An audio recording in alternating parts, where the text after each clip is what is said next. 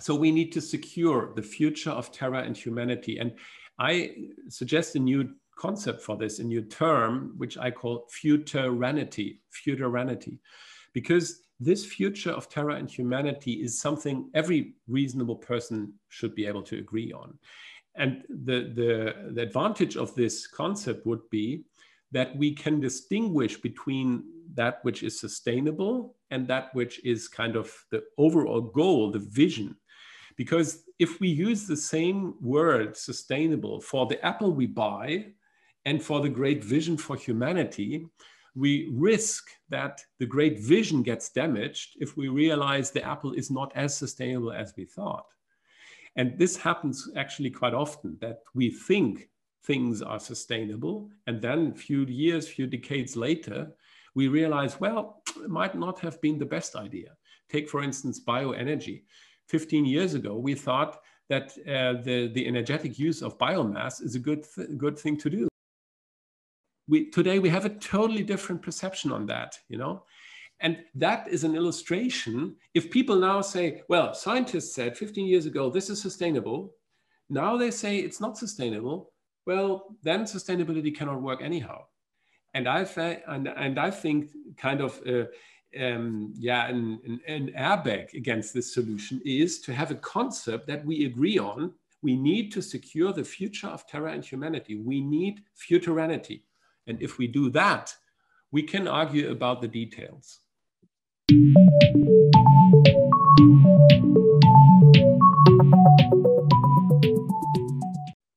Christian Berg is my guest on this episode of Inside Ideas, brought to you by 1.5 Media and Innovators Magazine. Christian has extensive professional experience as a sustainability lecturer and keynote speaker for corporate sustainability. Among others, he worked as Chief Sustainability Architect at SAP and led the task for sustainable economic activity and growth within German Chancellor Merkel's Future Dialogue. His book, Sustainable Action, Overcoming the Barriers, was accepted as the new report to the Club of Rome. Therein, he gives a comprehensive account of barriers to sustainability and suggests actions, principles for sustainability which support actors in contributing to the realization of the Sustainable Development Goals. He holds degrees in physics, philosophy, theology, and engineering. I want to welcome Christian. Thanks for being on the show. Thanks a lot, Mark, for having me. It's a pleasure. It's so good to see you. And just to let our guests know, we're going to meet live for the first time, not digitally, at the European Hanse Museum in Lübeck. They're going to do a nice panel discussion with a couple of superstars in the food area about how we eat and food, and you're going to be the wonderful moderator and hopefully sparring partner to get some good topics and information out of each one of us. So we kind of had the fortunate ability to talk about that upcoming event as well, to get to know each other. But I've seen you from afar in many different areas and aspects, and you've been in the sustainability arena for quite some time and done some amazing things. And that's why I really wanted to have you on the podcast to kind of break down and talk about some things. So again, it's an honor, and I'm glad my listeners have the chance to also get to know you and hear about the wonderful things you do. Thanks, Mark. Very charming. Let's see. Yeah, I want to start out first and foremost, you know, in this time of pause and pandemic. I want to ask you, how have you weathered? How have you been? And are you doing okay? And with all your years of experience of doing sustainability, has it helped you weather the pandemic any better than you think other people? How have you been? That's a tough question.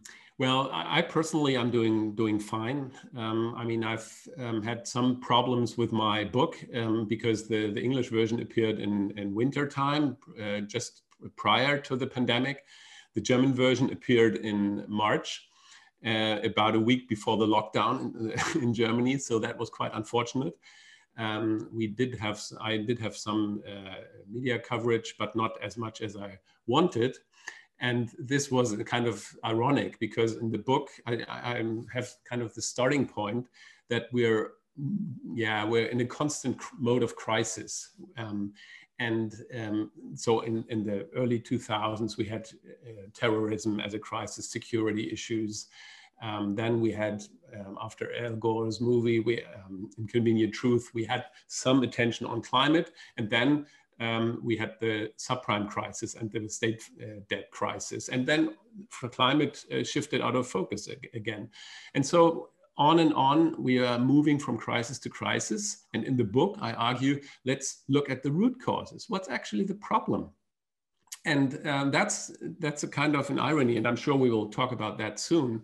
But just to answer your question, I'm doing quite well. I'm very privileged in a northern German village close to Kiel. I work a lot from home. I had to cancel, and a lot of my talks were canceled. Some were done virtually. I encouraged the clients. And in one case, I could even make a bank, which is the most conservative industry in a way. I could convince them to do a private equity conference virtually, wow, which was a success. So things are changing, and I'm definitely very privileged. I've personally had a good time.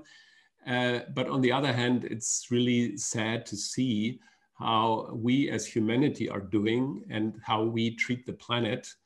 And I can only hope that this will be really an alarm clock for us, and that we all wake up and see we need to change something.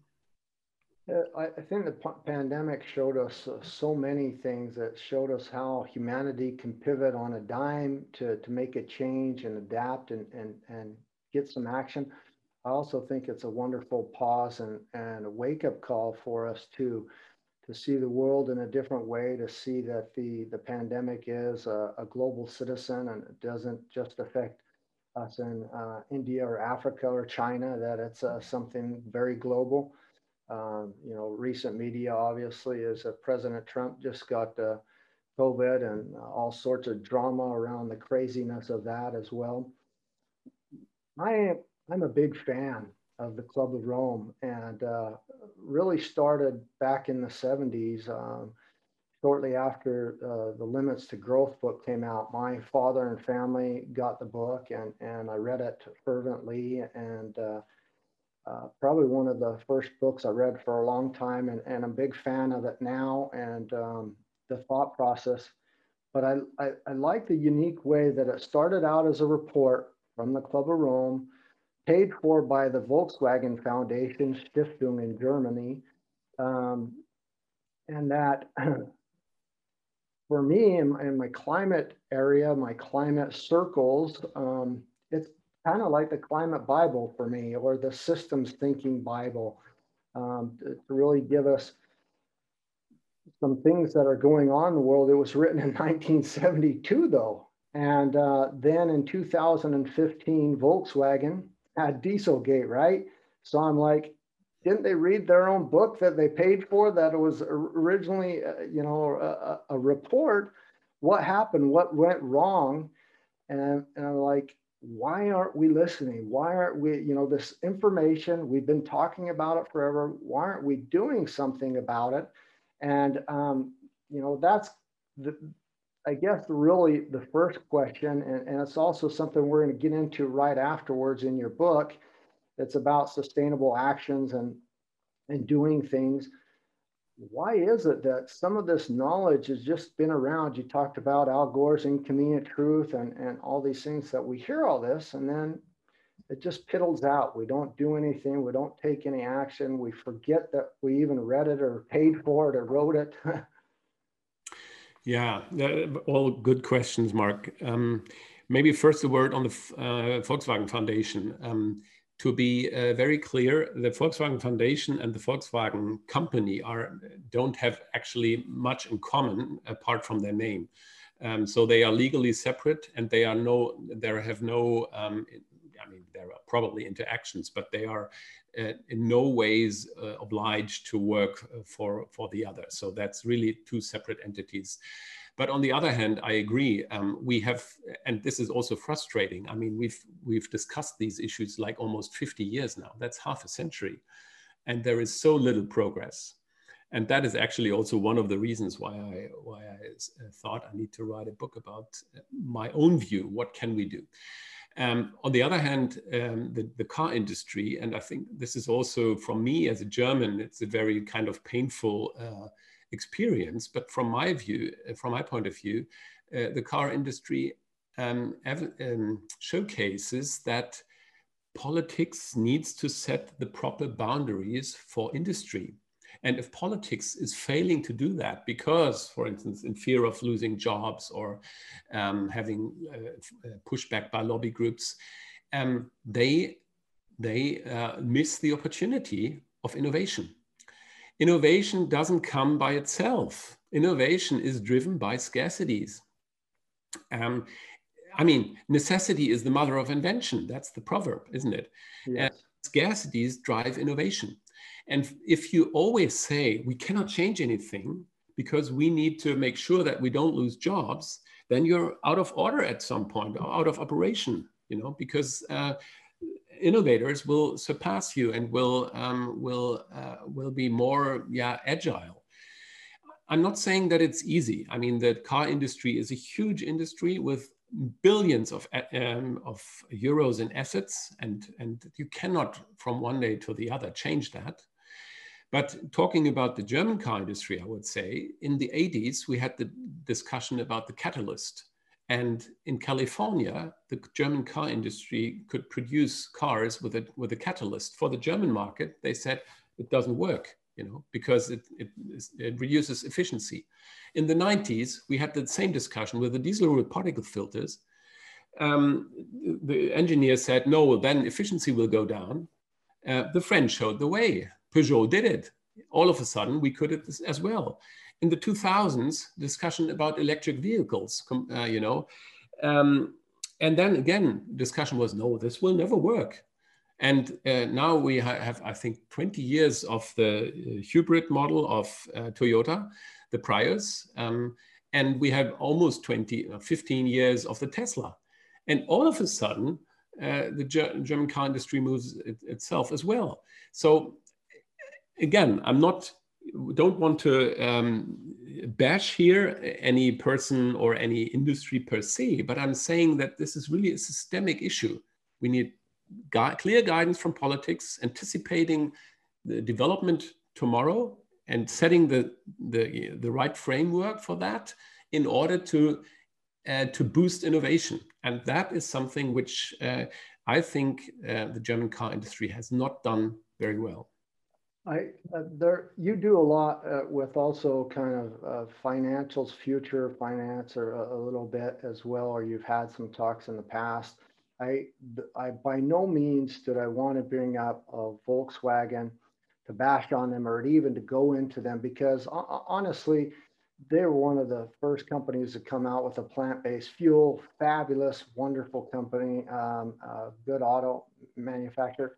I know those two companies, the foundation and the company, are separate, two different type of organizations, institutes, so to say, but they are tied together. And this is kind of a financial thing as well. You know, a lot of companies start a foundation or nonprofit to help charity, to do other things, but it's also, let's be honest, a lot of companies use it as a way to funnel money, as a way to, you know, if we do this, we pay less in taxes here. If we can do so much, things like that. And it's changed over the years. It's gotten better or worse. And I really don't even want to get into that.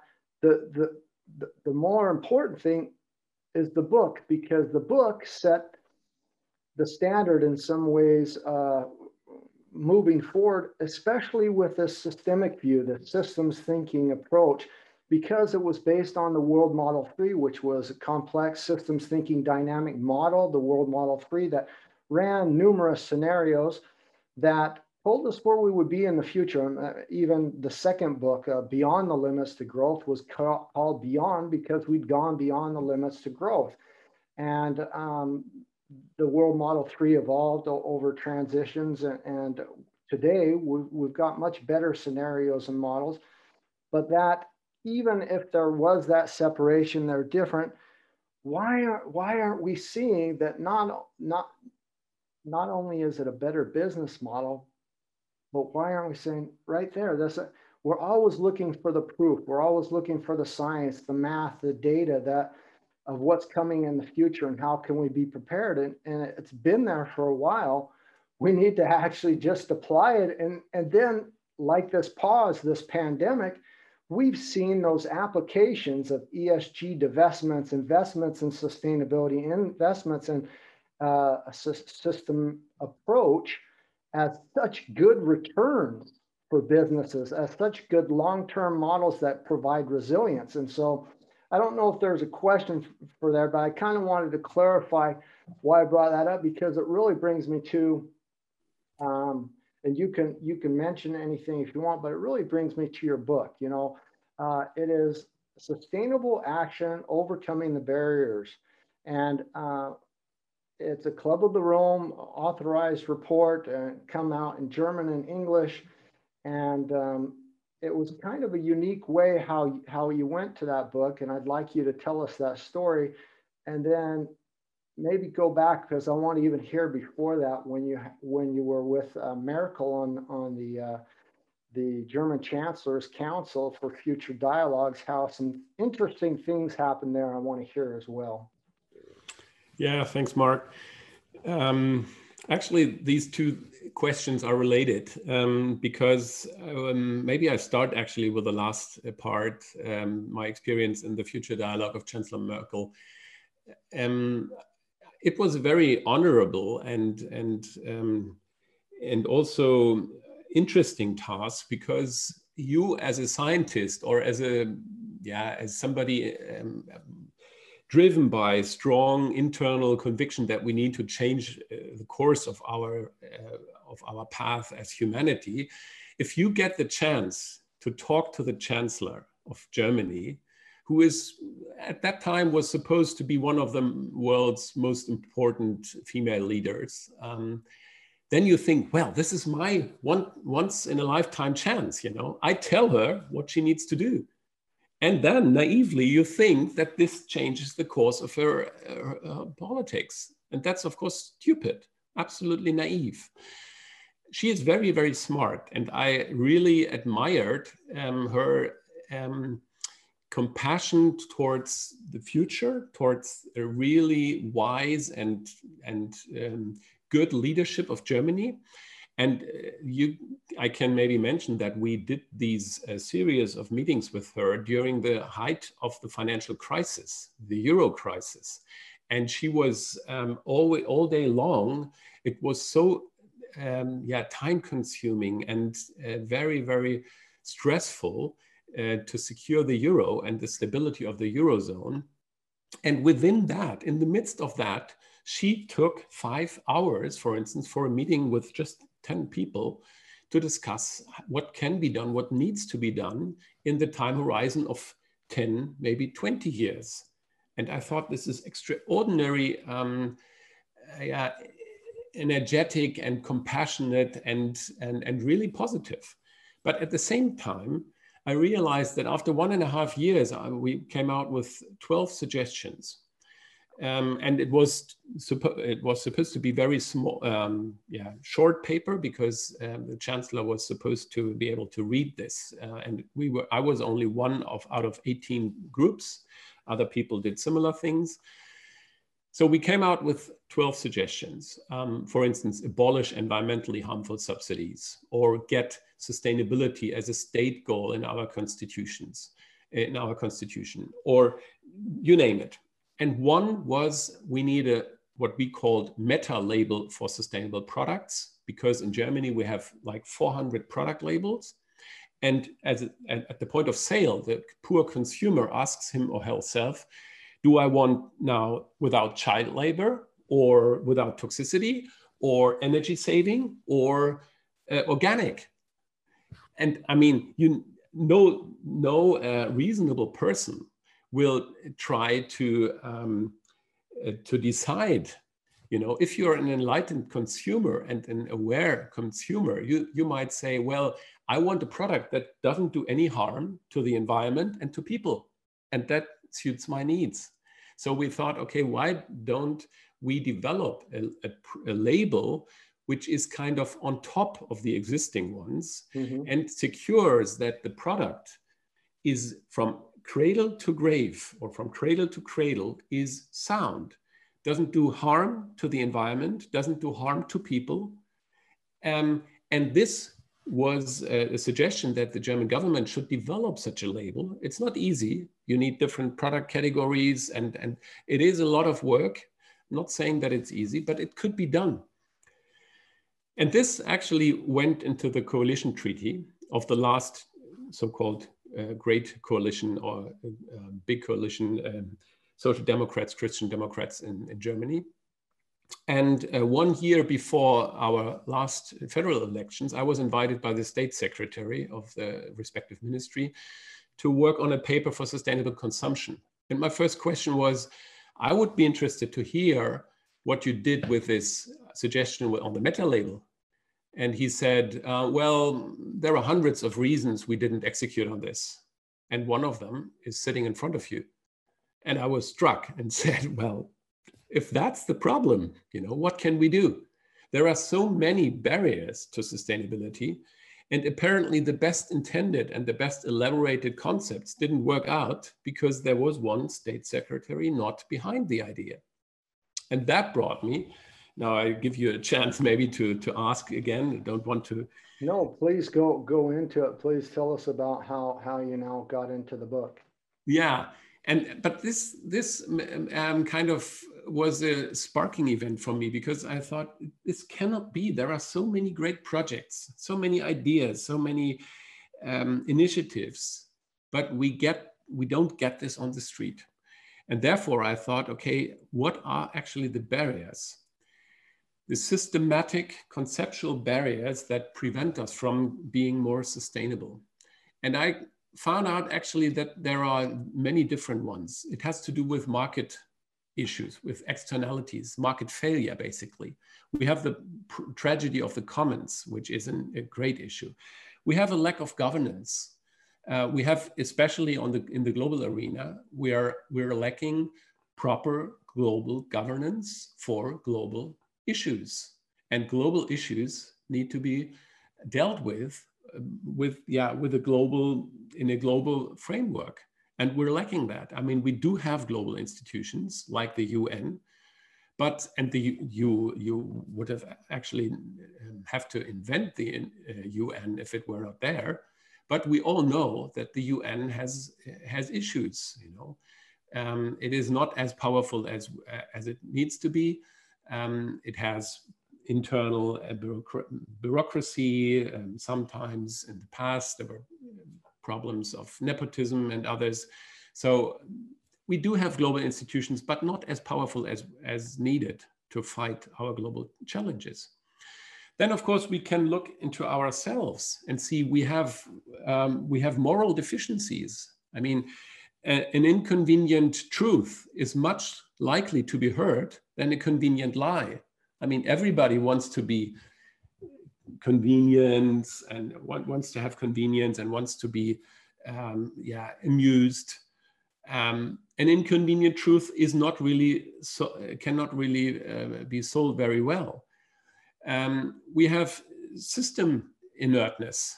Even the sociologist Max Weber said 100 years ago, if you have a fully elaborated bureaucracy, there is hardly anything you can do to change course, because the routines, the processes are so rigid, for good and for bad. I mean, we establish bureaucracy because there is some need for it, you know, to structure processes, to do justice to everybody and so on. But at a certain point, it gets too rigid.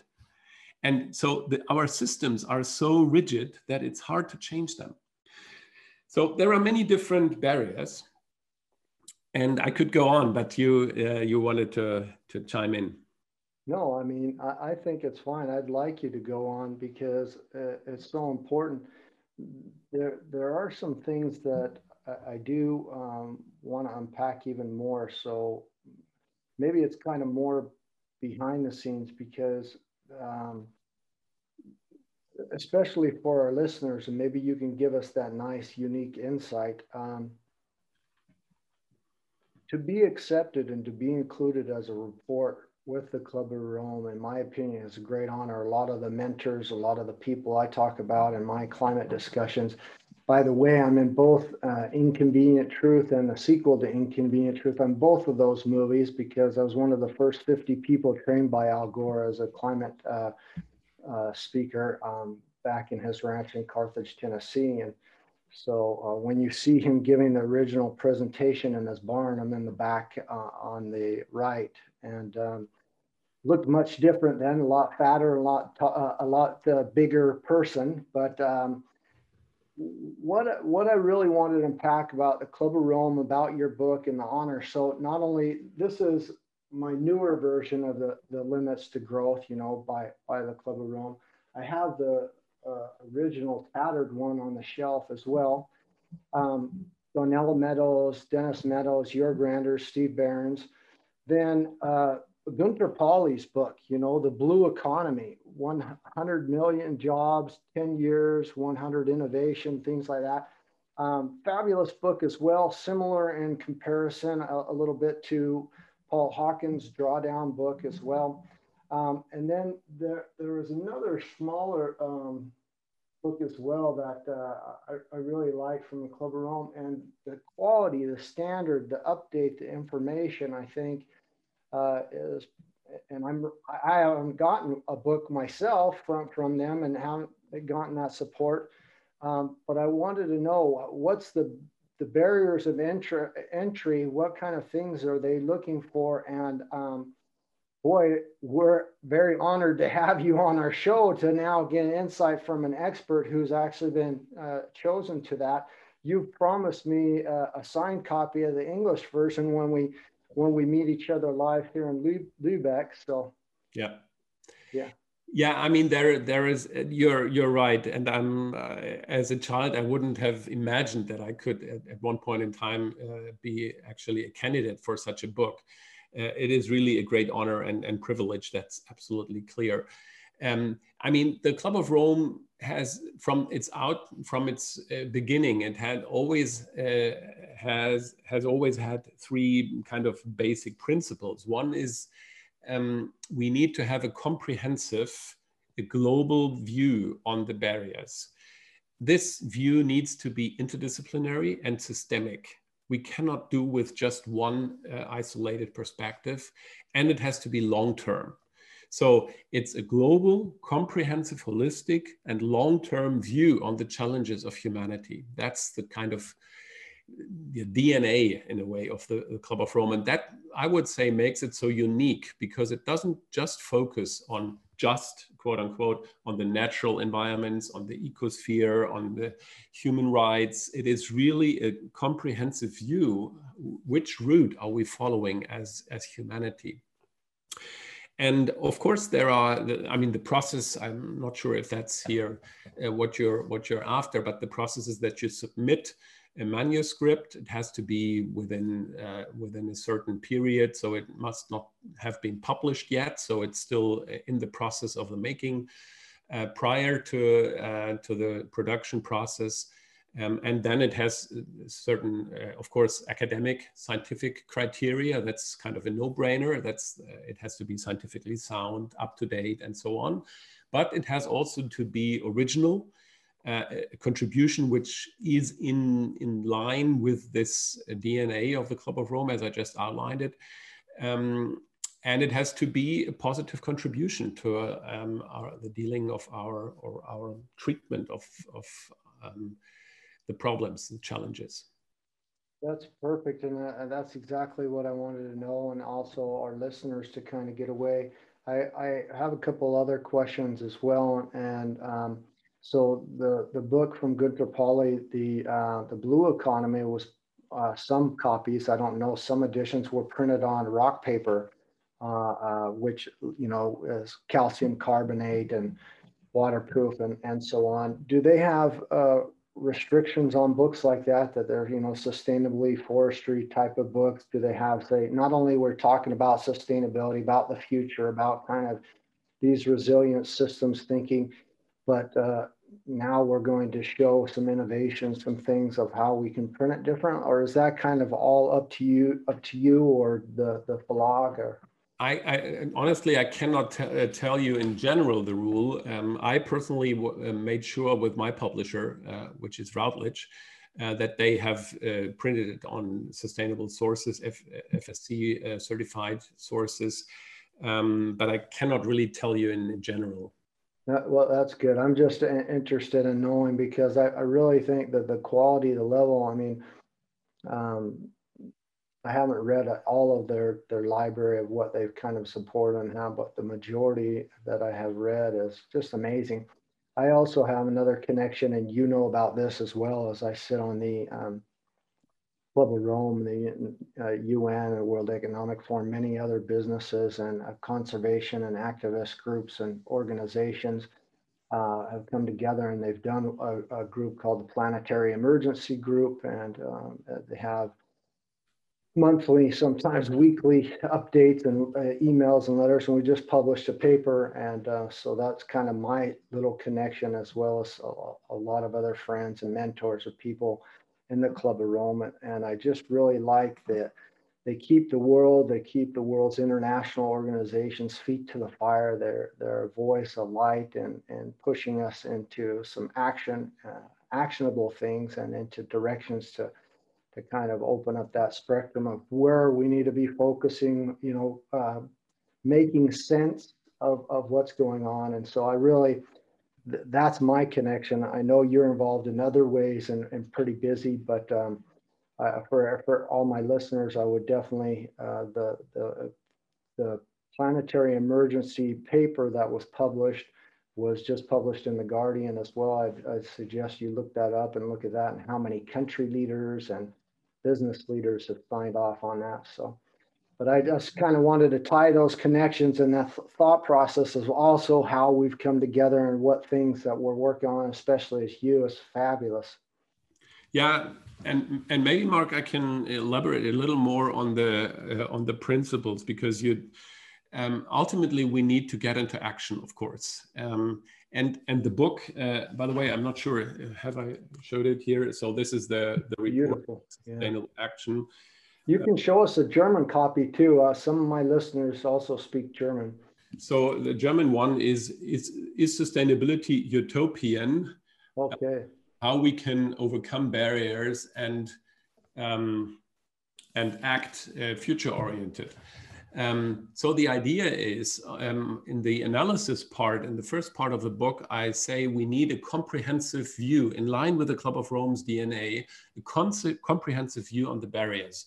Why do we not make any more progress? And actually, I have a little illustration here, which I use to explain sometimes. If I ask you, Mark, if you know phase transition, you know? I do, yeah. You have water, liquid water, you know? What do you do if you want to get this liquid water into water vapor? What would you normally suggest? Well, there's a couple of things. It's just increase the heat, or increase the heat. Put it on a plate, you know? Yeah. This is the so-called phase diagram the physicists talk about. Here we have the surrounding pressure, and here we have the temperature. And here we have ice, we have vapor, and we have liquid water. And if you are here and you want to have liquid water and want to get into the vapor phase, you increase the temperature. Of course, you put it on a hot plate, but also lower the surrounding pressure, and without changing the temperature. And then water will actually boil at maybe 50 degrees or 20 degrees. And now that's interesting, because we have a phase transition here. And I'm saying, well, we actually need a phase transition from our current society into a more sustainable society. That's also a phase transition, because in the new phase will look totally different. Water vapor looks totally different than liquid water, which is totally different than ice. So you have three phases with totally different characteristics. And so our coming to be sustainable society needs to be totally different in a way. Now, this phase transition here in this case depends on two parameters. In this very simple case, it is two parameters. And if you only focus on the temperature and somebody else is increasing the pressure, you move this line, you know, and you will not reach the phase transition. But if you maybe lower the surrounding pressure and increase, then you will reach the phase transition even faster. And I take this as an analogy. So we need to address the barriers in their complexity in the economic sphere. We need to internalize the cost. In the political sphere, we need to work on global governance. In the moral sphere, we need to work with the agents. How can you actually make your contribution to improvement of this situation, and so on and so forth. Beautiful.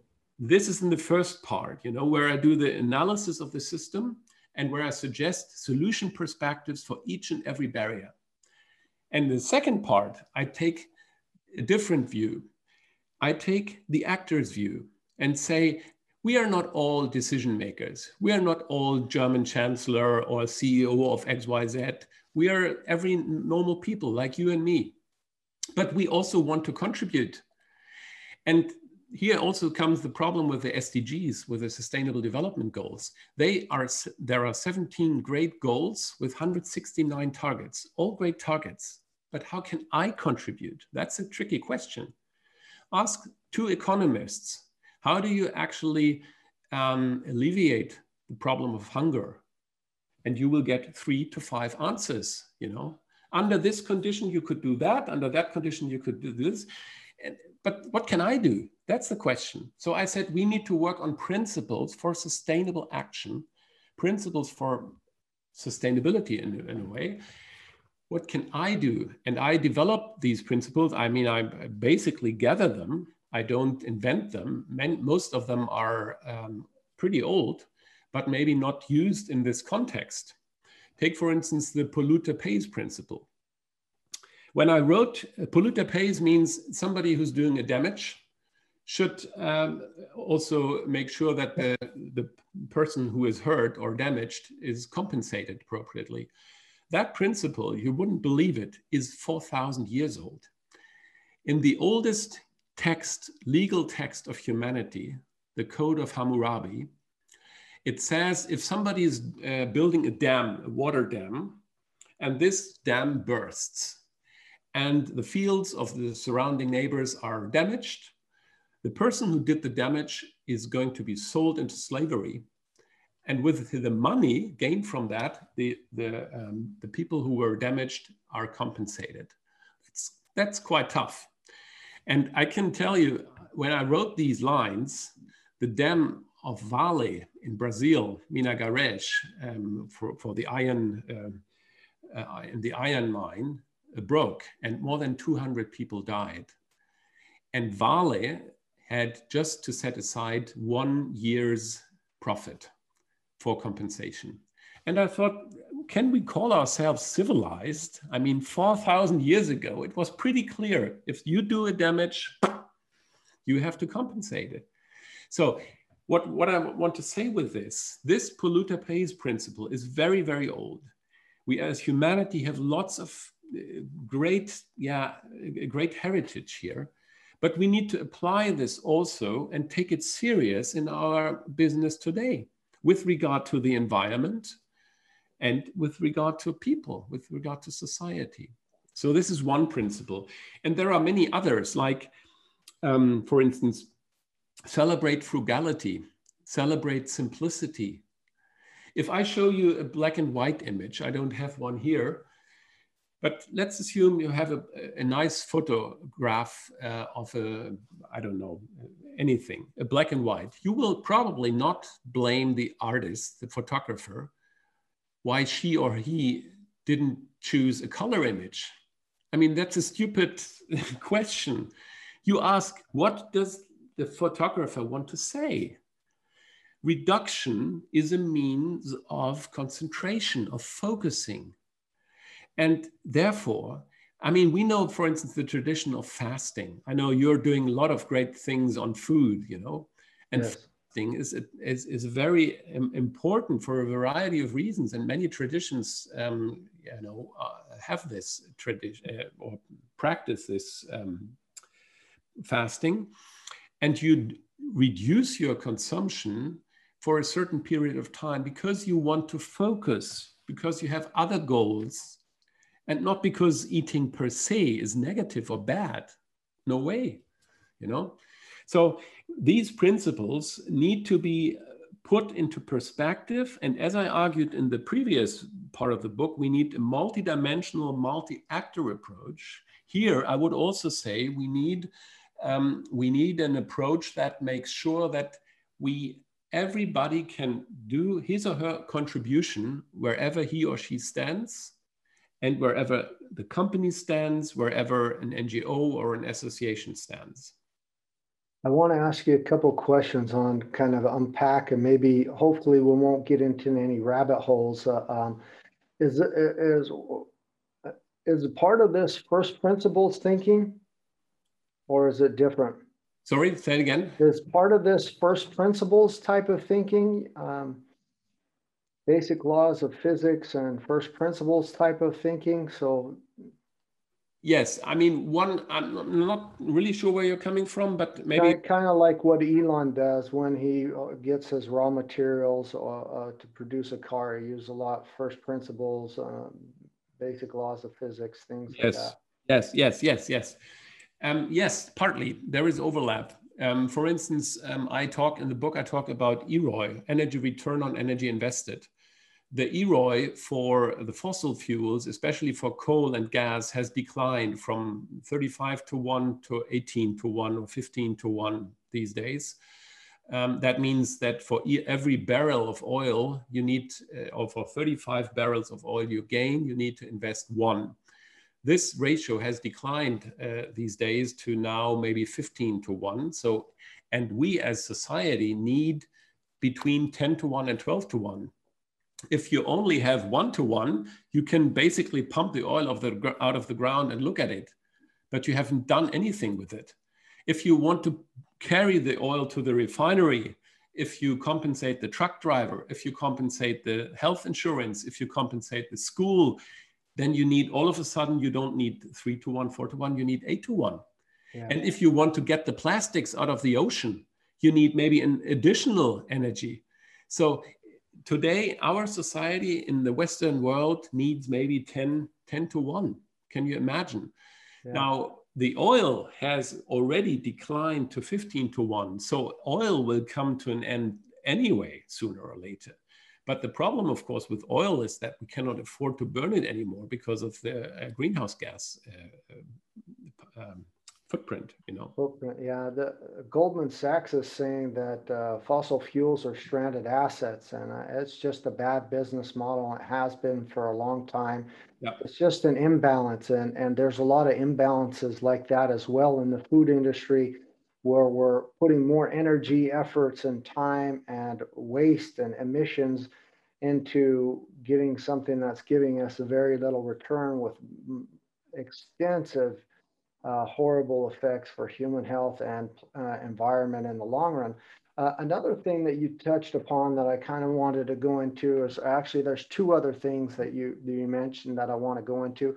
And one of those is basically this total environmental cost as percentage of EBITDA, or true cost, is not calculated in there. There's no, how much energy, how much water, how many finite resources are we using to get this result, and are we paying the fair trade? I mean, are the true cost of it. So a mango from Vietnam cannot in any way cost €1 in Germany. That's just not the true cost, right? Absolutely, I couldn't agree more. But that some of that is what you were unpacking and what you were discussing, and so I want to maybe see if you can go into that a little more. Yes, absolutely.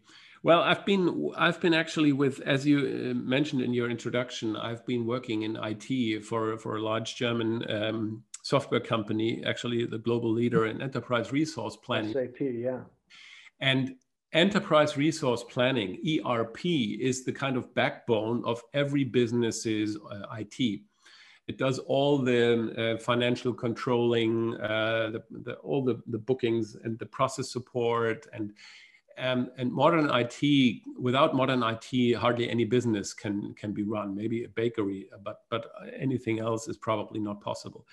The problem is here, for ages we have focused on the financial aspects, and we have, I would say, we have almost neglected the non-financials.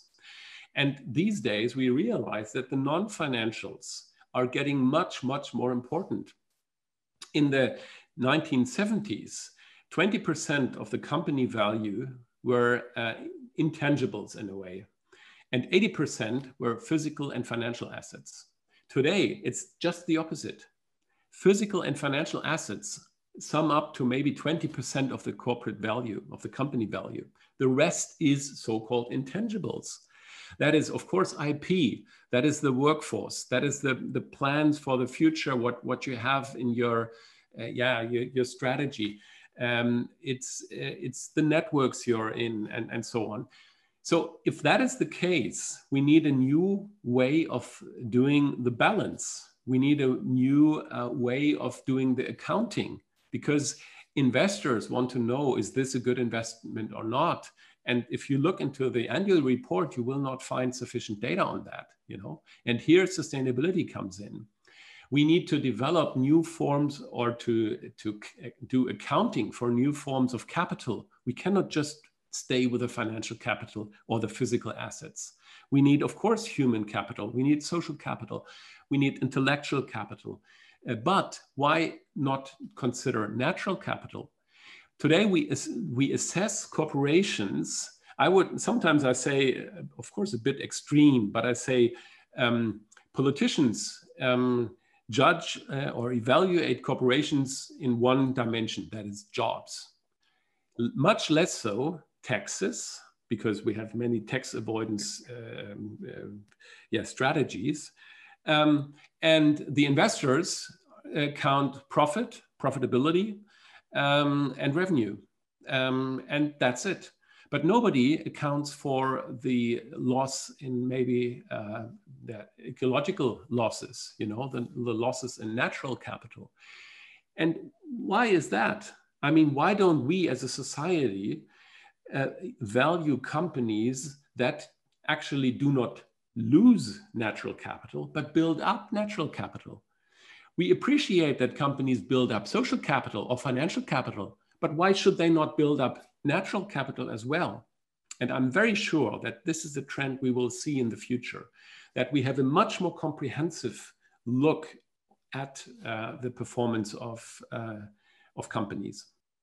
I agree as well. And thanks. I mean, we could probably go down about 10 other rabbit holes as well, just on that aspect as well. There's a lot more companies evolving that are solely centered around planetary services now, you know, carbon capturing and some form of geoengineering to pull carbon or greenhouse gases out of the air, or to do other ways to improve our soil health, and many other forms of geoengineering. What a lot of people don't understand is we've been running a big geoengineering experiment since the Industrial Revolution already, not only automotive and logistic and transportation, but also heavy industries and the types of things that we're putting in our atmosphere. And so if people are concerned or critical at geoengineering thoughts or things, we've been running that experiment at will, wildly for decades now. So the last part I wanted to unpack is kind of my passion. As you know, I'm a Sustainable Development Goal advocate. I love the SDGs. I want us to reach them. The reason I love them is because I understand them. I like to talk about them and unpack them for people. And I love that you mentioned that in your book, you kind of touch upon that, and how can we realize and achieve, and also how, you know, in your work and principles, how we can move in that direction. One reason I do a lot with food is because all 17 of the United Nations Sustainable Development Goals are tied to agriculture, seafood, food and beverage industry, and 11 of them are tied intrinsically, very intensively, to those industries as well. And the way we need to view them is as a system. If you were to say, okay, I'm just working on no poverty, number one, red, it'd be virtually impossible not to touch on the other ones at the same time, because it's a much more systems view, and they are set up as a systems, not only with concrete monies behind the targets and indicators and reaching those goals, but also the way that they were developed in a similar model to systems thinking and dynamic modeling with backcasting, but that there's some processes and steps and actionable things that we can do year over year.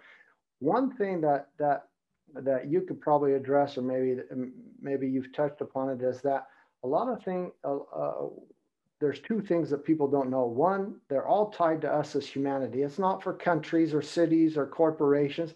They're for each individual human being. They're very similar to Maslow's hierarchy of needs. They're the basic needs of humanity to protect our biosphere, to have food, to water, shelter, security, and those things. Those are all tied to the SDGs.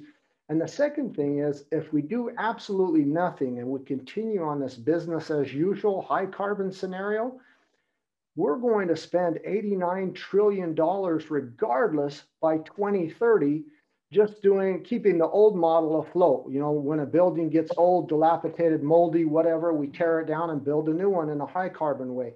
Same thing with anything else we do in industry.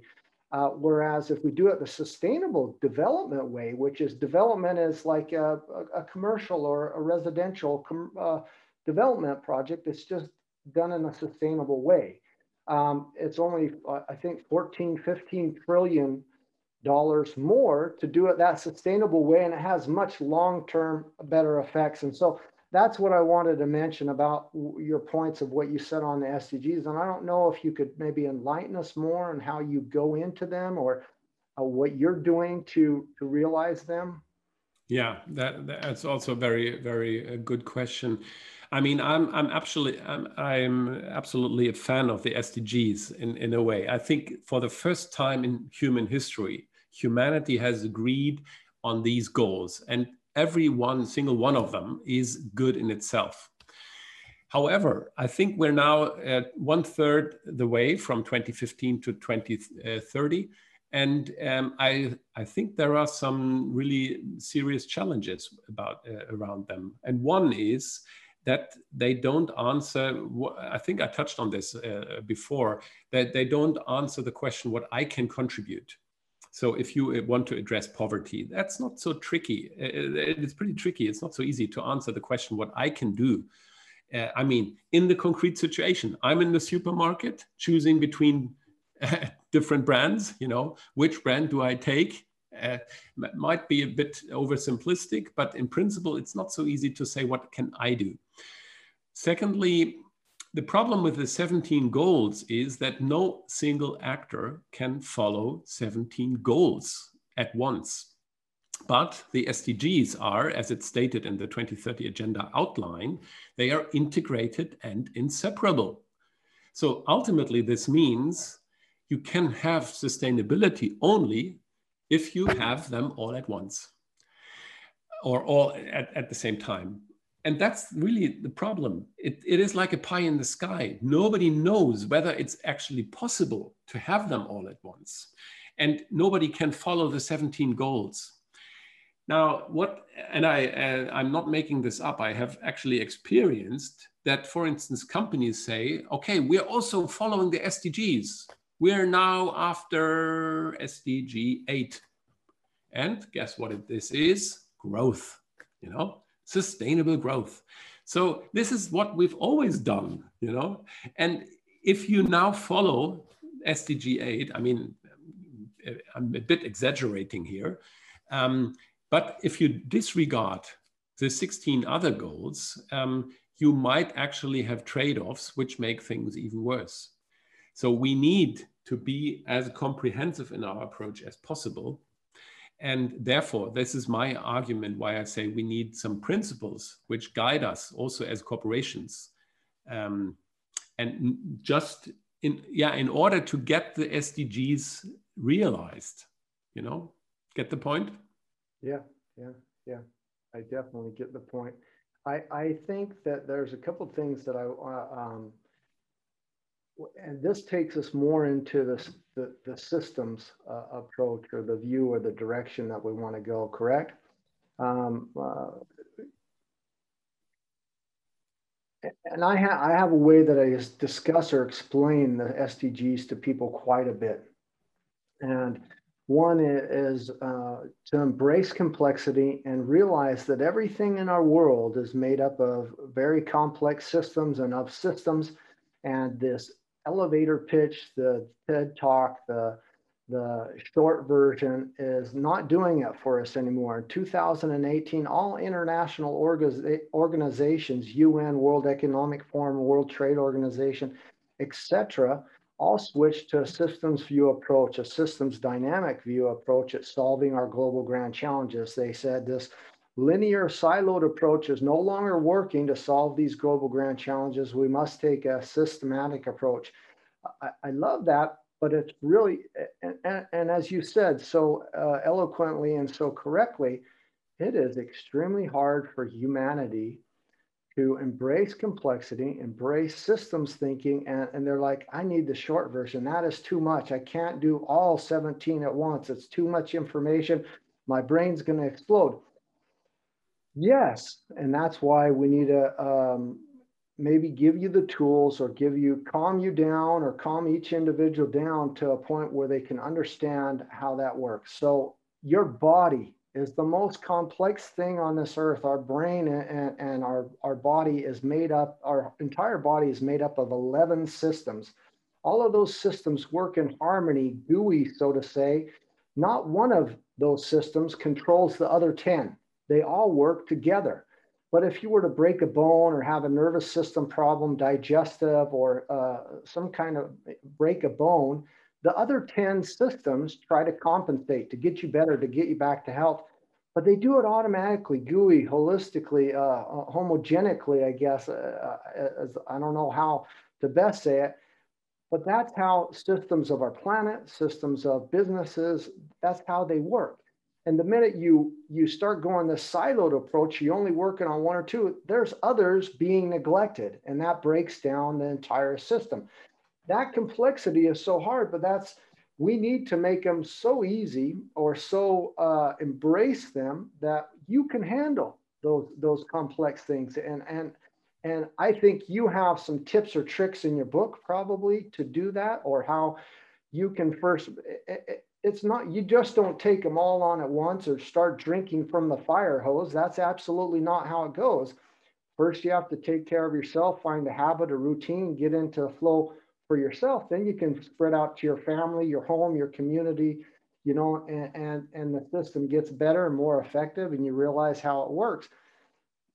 That's one thing that I wanted to kind of address as we transition into our discussion about systems. But I don't know if you know, I also wrote the manifesto for the United Nations Sustainable Development Goals. And the reason I wrote it is because, one, people don't understand how to envision them, or what they're for, who they're for. But most humanity doesn't have a clear vision of what the future looks like. And so this SDGs and the Paris Agenda are basically a roadmap and goal, a plan to get us to December 2030. And if we can give them a vision or a manifesto of what that would look and feel like by 2030, then we can also envision how we can engineer, create, act, architect, and design, and move towards that direction. But if we can't even envision it, if we don't have a movie or a TV program or a book or something that can kind of say, here it is, here's what it looks and feels like, this is how we're going to reach it. That's why I wrote it, but I won't read it to you now, but you can go online and read it as well. It's called the UN SDG Manifesto. I did that for the UN because the feeling that you get when you read and understand what that world looks and feels like gives you a better understanding how you can embrace the system, but also how you can start addressing those specialties or those areas that maybe are the easiest for you at the moment to get to that future. And it's like a roadmap or goal or post. I couldn't agree more, Mark. Very well said. I might only add that I absolutely agree that we need this vision, where we actually want to be, where we want to go to. The problem these days is that we see so much tension, both internationally, geopolitically, but also intranationally. We see populists on the rise, and it's very hard to get to a common understanding, a common goal.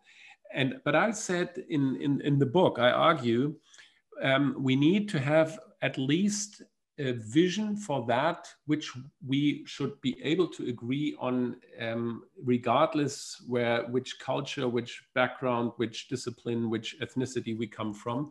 And that is to secure the future of Terra and humanity.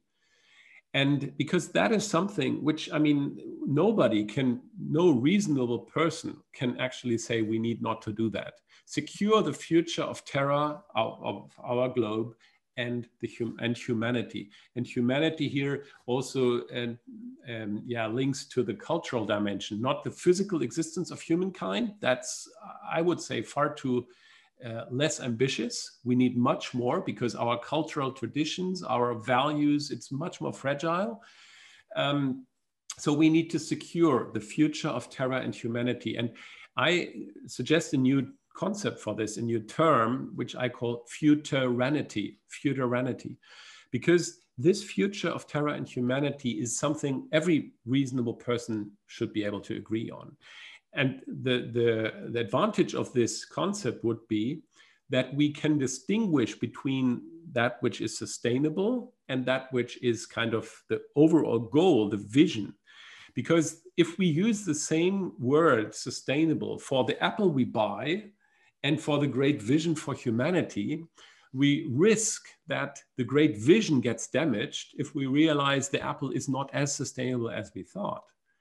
And this happens actually quite often, that we think things are sustainable, and then few decades later, we realize, well, it might not have been the best idea. Take, for instance, bioenergy. 15 years ago, we thought that the energetic use of biomass is a good thing to do. It's a horrible thing. Today, we have a totally different perception on that, And that is an illustration. If people now say, well, scientists said 15 years ago, this is sustainable. Now they say it's not sustainable. Well, then sustainability cannot work anyhow. And I think kind of an airbag against this solution is to have a concept that we agree on. We need to secure the future of Terra and humanity. We need futuranity. And if we do that, we can argue about the details. I love how you describe that. That's perfect. I don't want to, there's so many rabbit holes we could go into, and we're already starting to get deep, but there's another thing I'd like to caveat. We've been talking about sustainability ad nauseum for decades, and it's where we need to go. It's where we need to be. But sustainability isn't something that you reach or achieve. It's something that you'll always improve on. It's not an endpoint that somehow we've reached and now we're sustainable. It's a continual process, for one thing. But secondly, and this is maybe something different, it doesn't matter how sustainable you are, because we're beyond the limits to growth. And if tomorrow Hurricane Laura, Hurricane Maria, Hurricane Katrina, whatever it is, comes and hits you, it can wipe out sustainability. 100% infrastructure, 100% farming, agriculture, infrastructure within hours of such a natural disaster, huge climate catastrophe, crisis issue. And that's not built up the very next day. And in the case of Costa Rica, which had no sustainability or infrastructure, in my opinion, wiped out 100% of its infrastructure and about 90% of its agriculture. And I think we're in the third year now, and they're still not rebuilt. They're still not back where they need to be. And there's some other bad or good or okay examples of that. But this is kind of where I want to bring up resilience. If you have resilience, if you have a resilient infrastructure, that automatically has sustainability in it. Whereas sustainability tickles a little bit on resilience, but the other way around, it's there. And so really, yeah, we want sustainability, but more the next step, and this is one of the agencies that I'm working with the UN, or one of the projects, it's called Resilience Frontiers. It's the goals from 2030 to 2050. What's that, the iteration thereafter? What's the roadmap, the goals, what are we working on? Because once we've had that sustainable development goals and that infrastructure build up by 2030, that's a nice springboard for us as humanity to get into some resilience, so that, you know, because we're going to continue to see pandemics and things, we need to get back into the safe operating spaces of our planetary boundaries, circular economy, and but build in that resilience, so that once we have that, now we can start to go with the imperatives: regeneration, recycle, reuse, circular economy, you know, all the imperatives, so that we can, in the future, I hope we're not talking too much about sustainability. We're talking about, wow, this is a resilient, desirable future we're looking towards. It's really beautiful. It's green. We have what we need. It's a different way of living.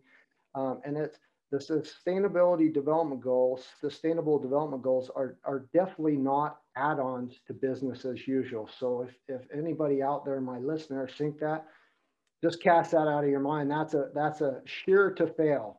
That's a bad plan. It's an actual new global operating system model to get us to an infrastructure and basics for humanity, set the bar higher at a global level, so that we can springboard off into something else. And so I don't know, I don't want to get down any more rabbit holes, but I think I've touched upon some things that you also address, or you have different ways of formulating that you've worked on for years, that I'd like to have you tell us about.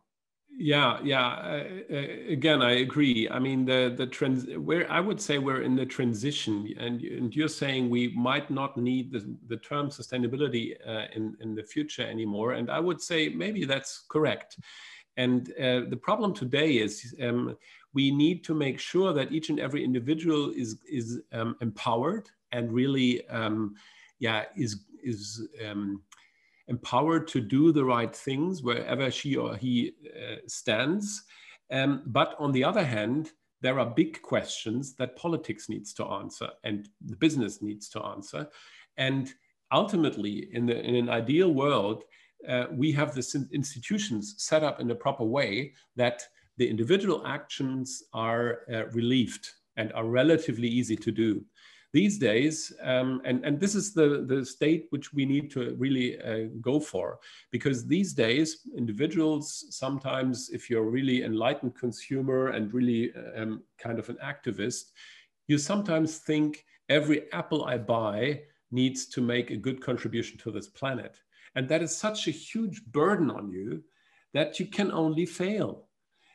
Because either you say, well, I do everything, and these stupid nuts around me don't do anything, that it's not fair. And then you get frustrated, or you get a cynic, or you get addicted to alcohol or whatever. That's not the solution. So ultimately, we need to have the institutions in the right way. That means the price needs to reflect the true costs. We discussed that before, you know. The cheaper things should be the more sustainable things, and not the other way around. The more convenient things should be more sustainable, and not the other way around. Today, sustainability is expensive and complex, you know, and maybe sometimes even unsexy. So this needs to change, you know, and we can change that. And we're already experiencing that this is changing. So we're living in a time of transition, and we see that currently we're still in this process where individuals are really, really important and activists, but ultimately the institutions need to be adapted. And talking about resilience, I think here we see an interesting parallel between climate and COVID, because during the COVID crisis, we realized that we are so fragile. We are fragile as humans. We are fragile as societies. Fragile definitely are our health systems, and fragile is also the planet. And we see that we need to fight to kind of flatten the curve is the motto, not just for COVID, it's also the motto for the climate crisis or the biodiversity crisis or the nameless other crises we have. So we see our dependence on nature much more, and that we cannot argue with nature. You cannot argue with a virus. And that is a learning, I think, we can really, and we should make during this pandemics, and apply this also to sustainability thinking. And maybe if you allow one more word on Corona and sustainability, I was really struck by the fact that we see such a great solidarity these days. I mean, especially we care for our elderly people, for our sick people, but there is I call it an asymmetric relation with regard to our planetary emergency, because people who are born today, they have the best chance to be still alive in 2100. And that is the kind of magic year the climate experts always use as a reference point. By the year 2100, we will see X, Y, Z. And if we continue on our current path, for instance, with regard to climate, we will get to at least 3 degrees increase in temperature by 2100. So we're not talking about any doomsday scenario, which is maybe in infinite time in the future. It is that today's newborn babies will experience that. So it's a question of our solidarity. We must not just be solidarity or practice solidarity with the older people, but also with the younger ones. You feel like you are a global citizen, and how would you feel about the removal of all borders, walls, divisions, and limitations of humanity? Or what are your thoughts or understandings or feelings about this? Honestly, I don't think that the borders per se are the biggest problems. When you asked me this question, it immediately came to my mind, we have the biggest borders and walls within ourselves. And that is maybe the most difficult ones to overcome. National borders, I mean, we have that in the European Union, as you know, and that I'm really a fan of that. And I really think this is a great idea.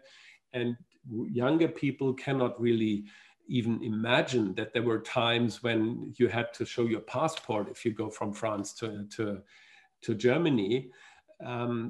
For me, it is still, when I was born I was born in the late 60s, and when we went to the eastern part of Germany, we were so closely investigated that I was even anxious that I even have to take off my underwear. I asked my mom at one point in time. So you cannot imagine, that today we live in Europe without any borders. That's great. But these outside external political borders are, of course, only one element of the many, many different borders we have built. So maybe we need to work both on the political and national borders front, but also on our internal ones. That's interesting because, water, air, species, birds, animals, the pandemic, they're all in some respects global citizens. They're not making one mention about politics. They're not making one mention about borders or divisions. And you said earlier, let's get back into some of these natural systems, or try to cooperate or work better with natural systems. But yet, for us as humanity, even though we have some pretty good things with the EU and going on, we're still in this, even not in a pandemic, in this lockdown type of state, this permission that and it ties closely to the climate, because it wasn't just the Syrian refugees that were climate refugees and moving across the world, but now there's talk of upwards in the billions of climate refugees in the future that we're going to be seeing moving around our world. So whether we talk about it or deal with it now, do you think it's going to maybe come in the future, or do we have some ideas or thoughts, or what your opinions are on where we should go, what we should do, or your feelings on it a little bit more? Yeah, I think so. The question is behind, I assume, is what kind of global order are we striving at? And my personal favorite would be a global governance situation in which we have an independent, or we have an arena of independent democracies which collaborate with each other, and where we have the rule of law as the common ground, that we find collaborations and allies between these democracies, where I don't really believe that a world state would do the job. I mean, we see that, you can argue that it's hardly possible to have really an effective governance within a world state, because the world is so diverse, and not really sure that could work.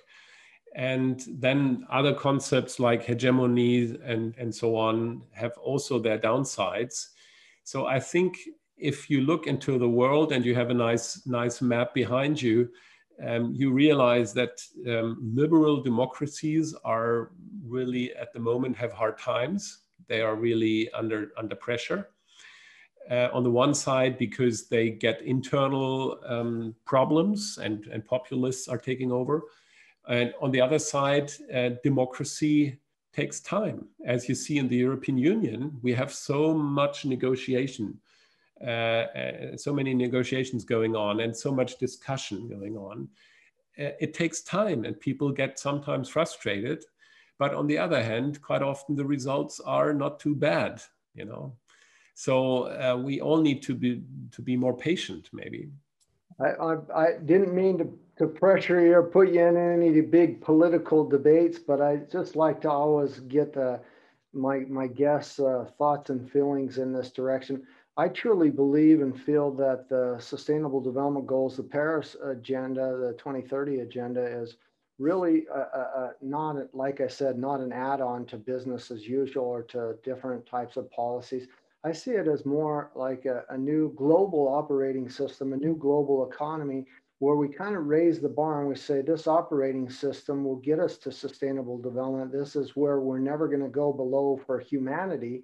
We can still have nations, borders, and cultures, hopefully tons of diversity, but we just say, as a globe, we're all agreeing that we're not going to operate for humanity under this level ever again. So it's a different twist on where we're going to set the basic rights for humanity that we're not willing to go below. And I think in that process, it raises the entire humanity to a different level of how we operate and can operate for the future.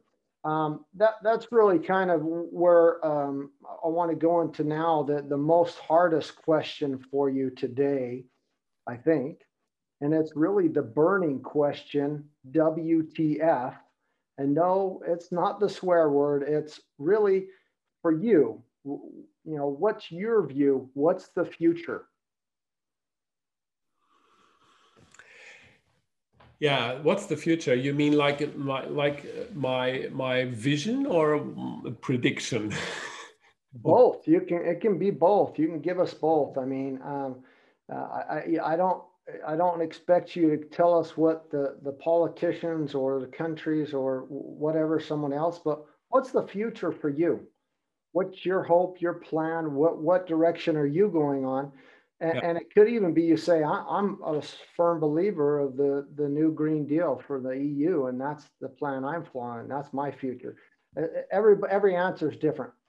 Yeah, maybe to start with the European Green Deal, I think that's maybe a good starter. I think that is extremely, really an extraordinary program. And it is not even a year that the European Commission had initiated or launched or publicized the European Green Deal. And if we really even come close to realizing the goals within that, that would be a huge step forward. Not saying that we should be content with that, but as a region, I think that would really be a great step forward. And the problem these days is that the biggest hurdles for realization are in the capitals of the European Union and not so much in Brussels as it used to be, maybe. So I think we're really seeing progress. Regarding the future, that's really tricky because, of course, you can try to predict the future or you can try to shape it. And I'm more, towards the later, I think we need to realize that life is so beautiful and so wonderful, and nature is really a miracle. And we need to realize that there is still so much we need to protect and to preserve and to celebrate and to appreciate, that it is worth all our effort to try whatever we can to maintain this as long as possible. And whether it will be enough or not, others should judge. Maybe our grandchildren will have to. But this is something which I think is definitely worth investing. Thank you. I have 3 last questions for you, but they're really more for my listeners. They're sustainable takeaways that they can use in their lives and their businesses to move forward. The first one is, if there was one message that you could depart to our listeners that was a sustainable takeaway that had the power to change their life, what would it be? It's basically your message. I think every step counts. I really appreciate Gandhi's dictum, be the change you want to see in the world. And also the small steps count, and they count much more than you think. Seek mutual understanding, seek win-win, respect the other, appreciate the small, foster diversity, foster transparency. These are principles that are so fundamental and so easy ultimately, but we just need to apply them. And then every single action can make a difference. That's beautiful. The next one is, what should young innovators in your field be thinking about if they're looking for ways to make real impact? First, I would say follow your heart, have a good and broad understanding of the issues, have a clear understanding of your competency, what can you do best, and where is the need, and then envision the future and anticipate, I would say, the scarcities of tomorrow. How will the market look like tomorrow? How will consumers' behavior look like tomorrow? How will the regulatory landscape look like? And then anticipate that and develop and shape your business idea in a way that you address the market of tomorrow. That's the best route to success, I would say. I love it. I love it. What have you experienced or learned in your professional journey so far that you would have loved to know from the start? Yeah, it goes back to my second answer, follow your heart. Maybe I regret a bit that I haven't started earlier, just relying on what I think is needed. Not so much looking to the left and the right, what others think or what others think I should do or should be doing, but just follow what you think is needed and be yourself. And then you can also make a difference. I love it. Thank you so much. And I want you to know that, so you've written 8 books. I'm going to put your website in the show notes and any links of anything important that we've talked about in our show notes. But I really want to thank you for your time. And unless you have anything else that you'd like to add or ask me a question, we're done. And I really just appreciate your time. And I'm looking forward to seeing you at the Europäischen Museum there in Lübeck. Thank you very much, Mark. And it's been such a lovely discussion. We could have gone on forever. Thanks very much for having me. It's been a great honor and pleasure. I definitely want you to bring that book, and I hope you'll give me another time and we can have maybe in a year or a few months have a second podcast and kind of go into some other things that we didn't cover here today as well. There'll be some new things we see from the election in November and some other things that might spark some different thoughts that we want to discuss. So I'd love to see you then. See you then, Mark. Thank you very much for having me. Bye-bye. Take care. Bye-bye.